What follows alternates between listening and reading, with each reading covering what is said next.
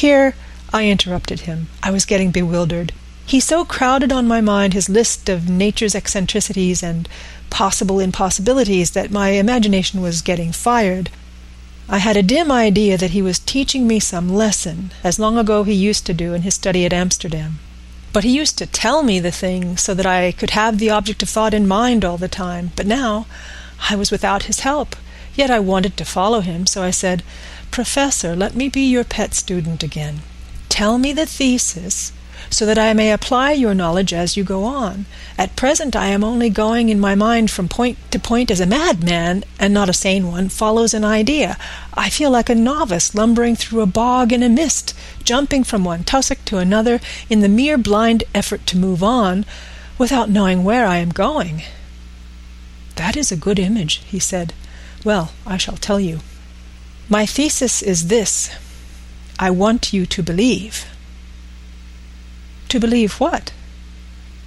"To believe in things that you cannot." Let me illustrate. I heard once of an American who so defined faith: "That faculty which enables us to believe things which we know to be untrue." For one, I follow that man. He meant that we shall have an open mind and not let a little bit of truth check the rush of the big truth, like a small rock does a railway truck. We get the small truth first, good. We keep him, and we value him. But all the same, we must not let him think himself all the truth in the universe. Then you want me not to let some previous conviction inure the receptivity of my mind with regard to some strange matter. Do I read your lesson aright? Ah, you are my favorite pupil still. It is worth to teach you. Now that you are willing to understand, you have taken the first step to understand.